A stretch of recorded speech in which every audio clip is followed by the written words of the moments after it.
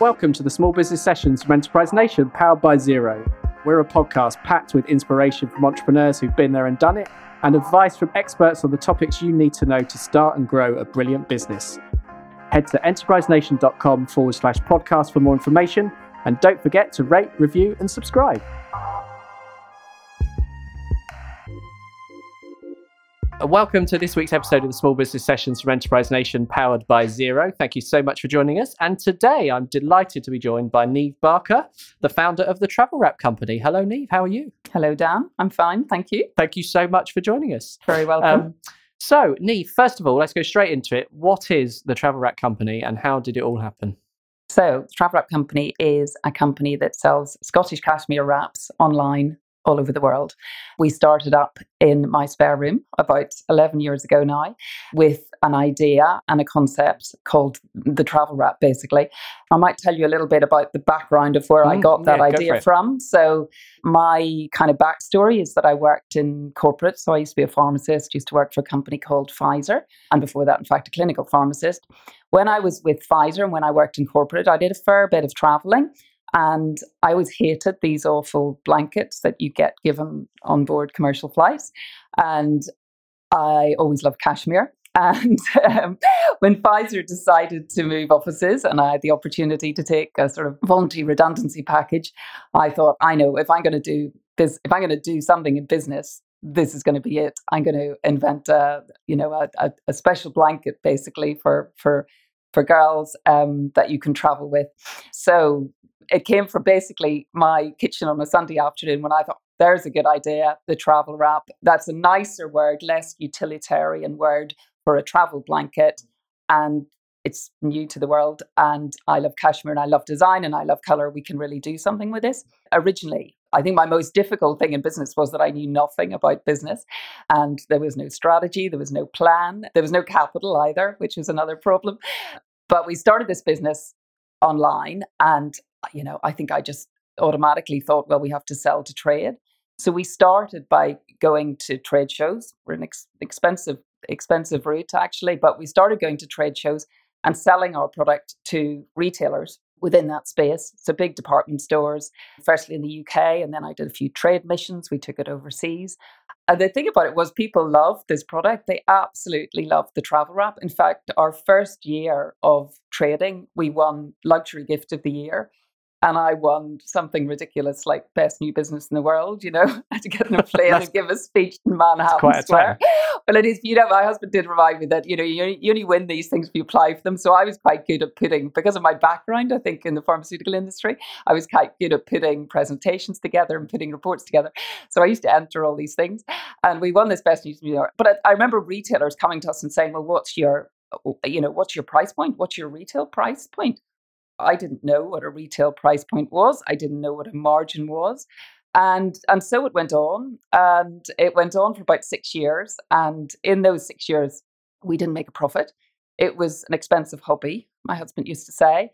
And we had this amazing product, but we didn't really have a strategy. And because we were selling through the wrong channel, it just wasn't working. The price point was too high for our competitor market. So the other competitors in the space, too high for that. We were getting challenged about the price point at trade shows because actually in order for Fenwick in London, for example, to make a profit, there just wasn't enough. There wasn't enough money in the sandwich, So how did you actually get it made? You got this idea. You said you love cashmere. But how did you then go and get? Well, we started. I remember I was pregnant with Kira, my second little girl. I also had 4 children alongside that, 4 stepchildren I'd just taken on, and we had. And then I was pregnant with my second of our 2, so it was like the Waltons, there was 6 of them. So I was doing all of that in my spare time. But alongside that, I was kind of starting to explore online, basically, where to get these products made. I remember getting a couple of samples made in China and coming back to me, and I thought, oh my God, these are just awful. I can't offer these. I have to do something I love. Started looking in the UK, kept coming back to this company, Johnson's, up in Scotland, up in the borders, who are they're certainly one of the most renowned mills in the UK, probably, internationally as well. And I just liked what they stood for. So I went to their London office really cheekily and just had this meeting. I didn't even have a business card at that point. and persuaded Johnson's to knit a few samples for me of these just big rectangular pieces of lovely cashmere, which I was going to box up and call our travel wraps. And they agreed to it. And so they started knitting for us. And actually, Johnson's today are still knitting for us. And their cashmere is second to none. And they work ethically and sustainably, which all suits our brand, because that's all part of what we stand for. And again, their craftsmanship is second to none. I go up to the mill quite regularly, 3 or 4 times a year. And the skills and the craftsmanship still within that manufacturing space is incredible. And as a result, we get, our product is fabulous. It's best in the world, which is something I always set out to do, and that's part of our mission statement, is that we will continue, despite the competition, to make these travel wraps, which are the best in the world, because we care passionately about craftsmanship, about cashmere, and about customers, and there are kind of 3 pillars and how I run the business. I mean, it's great to hear, that manufacturing still happening in Britain. There's a lot of talk about, there's not stuff like that going on, but it's great. And the fact you've stayed with them for that length of time, they're still producing. Yeah, but it was interesting. But we had to shift our business model and strategy because it just didn't work for us. Because they were knitting for us, I didn't own this mill up in Scotland. They needed to make a profit as well as us. And therefore, the business to business selling into big retailers and knitting up in Scotland just didn't work. The sums didn't add up. And that was when I went back and decided to look at doing online. And I mean, we'd always done a little bit of online business, but it was kind of secondary to our business to business model. So that was probably, 5 years ago now. In fact, at the same time, I did an interesting business program with Goldman Sachs called the 10KSB. And it was within those 6 weeks. Actually, it's quite a compressed little business course, but it was really useful, filled a lot of gaps for me with kind of marketing skills and things. And I did that. We had a business mentor that was kind of assigned to us in the business, who came down and made a diagnosis, they called it, for our business. And this guy, Simon, he just looked at me one day and he said, this is just a commodity, Niamh. This is just an expensive commodity. Because even though these travel wraps are absolutely gorgeous, people can't see that online. So we basically changed our whole strategy and approach to business overnight and started doing online and then export as a result of that, So online, so what did you do? I guess you already had a website, but I guess did you reinvest in the website? How did you build that online presence? Yeah, we had a website. So we had 3 problems basically, Dan, with our model, our business to business model. The price point was too expensive. All the competition that were snapping at our heels at this point were beginning to kind of catch up with it. It was a lovely concept always. The word travel wrap, fantastic, and everybody liked it. So people started copying it. And there's no IP attached to it. It's just 2 words stuck together. Yeah, of course. So we had to grow this brand, and there's lots of competition. Price point was too high. What we did was just a commodity, which was what my mentor Simon was referring to. Basically just a big piece of cashmere. Anybody could copy it. There was no IP. And we were getting all these copycats. So in order to solve that, and when we looked at doing online, we looked at our online platform. It wasn't working properly for online, even in the UK, never mind export. But we got that reviewed and kind of opportunities looked at.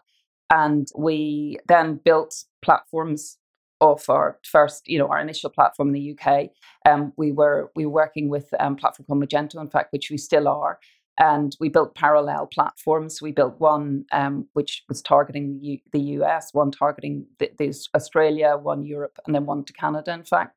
So we did that. We reduced our price point, and I brought a knitwear designer on board to help me develop collections that weren't just these plain pieces of cashmere. So we did all of the above, and then it started to work. And obviously we started marketing as well digitally to our target audiences.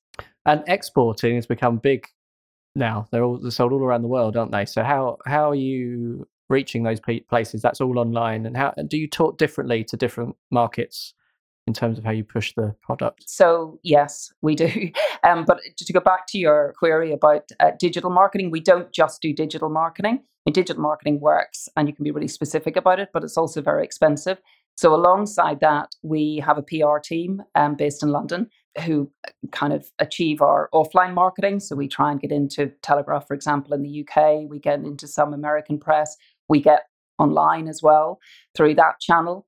And the other really critical thing in all of this, and it's kind of, I think it was the missing bit of the jigsaw for me a couple of years ago, was the SEO, so the search engine optimization, and getting that right. So once you get all those three bits right and moving in the right direction, then you've kind of covered all your marketing bases. But you do need to get each and every single one of those, correct. So our digital marketing is our most expensive resource. I sometimes say to people, we are a marketing company with a really nice product attached to it, because that's basically what we do. And for many years, I spent a lot of time tearing up £5 notes to line the pockets of Mark Zuckerberg. I always say, because that is very easy to do. And you can kind of play in that space and spend an awful lot of money and resource just not knowing what you're doing and not becoming an expert.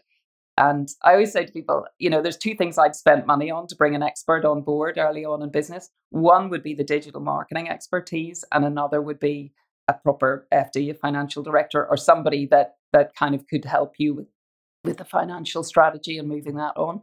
But the digital marketing is something you can get really wrong and spend an awful lot of money on. There was 1 year, 3 years ago, we lost £20,000 on Facebook.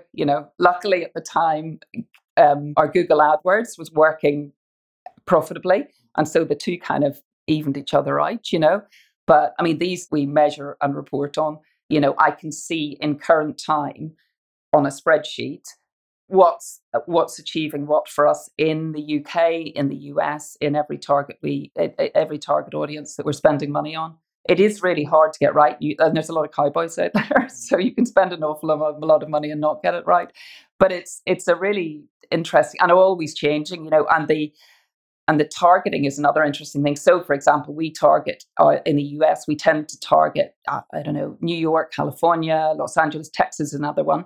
So we'll target those specific regions and a certain customer base within those specific regions. Why Texas particularly? Because they've got a lot of money. Right, okay. And again, It's interesting. It's very brash of me, a lot of money. It's a kind of reasonably wealthy audience. Right. And they also it seems the whole British brand thing resonates with a lot of the American audiences, but in particular, I think Texas, And in fact, we advertise differently to the American audience than the UK audience. Yeah, I was going to ask about that. Yeah. So what are the work, do you really play up the Britishness of it to the Texans? We tend to be less obvious about it to the UK audience. I mean, I think it's still important to a UK audience, but I think American audiences tend to like the story. They like the brand provenance. They like the whole heritage brand. It works really well with an American audience. And a lot of our competitors out there, who are running with this name Travel Wrap and talking about it, and they've got much bigger marketing budgets than I and we do. They don't have that lovely Britishness about them, and that's backstory and the kind of depth of provenance. So it just works very well. And of course, we can measure all of that. So, digital marketing is expensive, but it's measurable, and you can measure every single conversion that we get. We know where it's coming from, and then change if it's not working. And we change it. We keep iterating. That's the trick. But you've got to measure it. You don't measure it, you can spend a fortune. Exactly.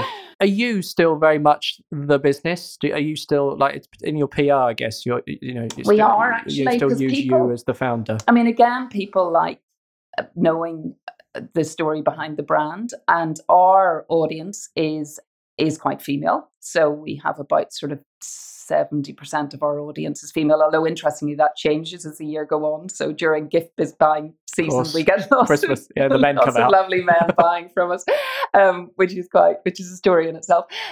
So our female audience tends to like, I do, and I always think, well, I am my audience, I like to know who's behind that brand. And so I am, and always have been, part of the story. I love what I do. And so I can't imagine not being part of the brand story, and actually it works quite well for us because people do like to know that the person behind the brand. I'm quite happy to tell the story. Exactly. One specific PR was the royal family story, wasn't it? One was bought for Prince George. Yeah, that was quite funny actually, because I think that was a Daily Mail piece a few years ago, and I, in my naivety, said to this journalist, no. She was asking me, who bought from us, and I said, we get, Joe Malone and Anya Hada and all these lovely celebrities. And then I said, and we get, the Pippa and Carol and members of the royal family. I think Prince George has got one. I said, but don't mention that, probably best just keep that quiet, And then the next thing, I was coming back from lunch one midweek and I opened up my phone and there was me and Prince George, basically, in page 3 of the Daily Mail. So I was thinking, oh dear. But, then I think, well, actually, it's a nice product. We knit in the UK. They don't mind being associated with something that's trying to do the right thing, and a female-led business. So I think it's okay, Did you see any sales impact on that? No, this is quite we hard to... always do, Dan, but nothing is a magic wand. No. Absolutely nothing in business is a magic wand. It's just keep going, keep refining, keep heading in the right direction of travel. We were in the front cover of the Telegraph Travel once, the supplement. I was in Ireland at the time and we were on the front cover and I thought, well, this is going to be it then. But it's not, you just have to keep doing those little things and keep moving it on. And we get lots of great press and every little bit of it, helps. So I'm always open to opportunities. But there is no magic wand. No. There is no magic wand, sadly. No, otherwise like somebody quote. would have discovered it. I'm going to be using that quote. There is no magic wand. Maybe by the end of this series we will have found that magic wand, but don't we will. You mentioned the fact that you are a business run by a female there. What are your thoughts on female enterprise? And that's something we're focused on a lot at Enterprise Nation, because about 60-ish% of our audience members are women. We do a lot of women specific events. But what are your thoughts on female entrepreneurship in Britain? Well, it's interesting, isn't it? Because I think since I've been around, I think there's just been this brilliant opportunity for female entrepreneurship, especially in that online space. Because you can juggle lots of different things at the same time. I find when my kids were younger, I used to manage, running an online business gives you a huge amount of autonomy as well. You can do what you like in between, because, prospectively the orders are coming in overnight. So you can do the school run and then you can come back to your desk in the morning, so you can manage your time better. So there is a real opportunity for females in the online space to not only start a business but grow a business.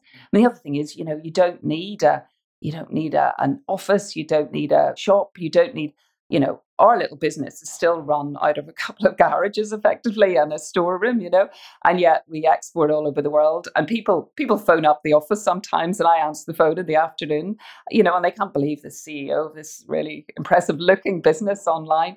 So, it can be a bit smoke and mirrors about it. So I think now more than any other time, females have this great opportunity to run a business and manage family life as well alongside that.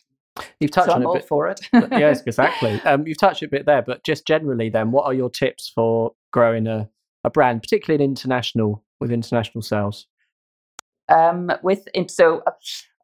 terms of the e-commerce side of it? Yeah, so tips for growing a successful e-commerce business, essentially. So choose your market is my first thing. Make sure you are targeting the right market. And for us to start with, that was just the low-hanging fruit, the English-speaking audience, where, again, I talked about it earlier, the kind of heritage brand thing resonates very well. It's also useful to know where your audience is coming from before you start to target those customers. So we knew we had a bit of an audience in the US with our retailers before we started looking at that as an online space. Consider the logistics. So make sure that you can do it, basically, right couriers in place at the right price. We have different couriers for different countries, which is interesting. So that's always an interesting one. Taxes and duties is another one, because that was a big challenging one in our early days, especially for our US audience, which we just didn't seem to be able to get right, because the customers didn't want to pay for this expensive product. They didn't want to have to bill from FedEx, FedEx a week after, 2 weeks after they bought it. So in the end, we went for an all-inclusive pricing scheme, which worked really well. In fact, we do that all over our globally now. So we do it to the US and we do for Australia, Europe, Canada, wherever, just because that works well for the customer. So pricing, what was I going to say? Localizing your website. That's another really important thing to get right. So America, I keep going back to America just because it's our biggest audience. But for example, in America, we obviously offer the customer the price point in US dollars, because no US customer wants to buy in UK GBP. But we also, because the US audience tends to prefer imperial measurements to metric, all of our travel wraps are, dimensionally, we talk about whatever inches by inches, weight in ounces, all of those little things that makes a customer feel at home, and American English we use on that website. We also position our travel wraps differently. So, every which thing. Innovation's an interesting thing. So in America, we found out quite early on that they like monogramming. So it took us like 6 months to find somebody that could do it. But actually monogramming, embroidering onto cashmere is much more difficult than a woven product, because it just sinks in. So we had to find somebody who could do that, stabilize the cashmere and then embroidered into it. But interesting, that was the way we got into the sort of monogramming thing. And the monogramming really appealed to our US audience. So it's just trying to get into their shoes, and find what things suit and work with that audience. And there are differences according to each country, And, countries use different credit cards, different payment methods, all of those things. And it's just, again, I go back to just one little iteration, one little refinement makes all the difference, And when we did just little things, little steps at a time, we found our conversion rate increased. And that was what we just kept doing, And just finally, where do you hope the business to go? You said 11 years. I know. What's next? What's your vision? Well, I mean, there's still a lot of prospective audiences out there. We haven't looked at the Middle East. There's an audience there for us. The whole of Europe is waiting. Although it's difficult to know what to say about that at the moment. I won't. And those are language specific websites that we'd have to build. I think we'll probably, now that we've kind of proved our concept after 11 years, I think our next step is to get some proper investment in the business and then really push the pedal on that marketing side of things. Because I'm not getting bored, but we could do with a bit of speed of growth. I mean, we're growing really nicely, but I think with proper investment and expertise, we can really just begin to make things happen to those other audiences that we haven't yet dipped into. I know I said that was final, but now sort of another question. Okay. So have you never taken external investment then? No. Is that so? No. We've done, crowdfunding, for example, right. Yeah. And we've had a loan from the bank, but all fairly small amounts, 20, 30,000 at a time. I've always been a bit cautious. I think working in the NHS for many years has made me very cautious about, and my husband and I are both very cautious financially, which doesn't sound like the right thing to say for an entrepreneur. But I think at this stage, we're profitable, we're growing, and I think we'd have to give away less to get some growth capital now at this stage. Well, Niamh, thank you so much. We've loved following your story and we look forward to following it even more. So, Niamh Barker, thank you so much for joining us on the Small Business Sessions. It's a pleasure. Thank you. You've been listening to the Small Business Sessions for Enterprise Nation, powered by Xero. For more information, visit enterprisenation.com/podcast. And big thanks to podcast production company Pod Rafi for producing this podcast. Don't forget to rate, review, and subscribe, and we'll see you next time.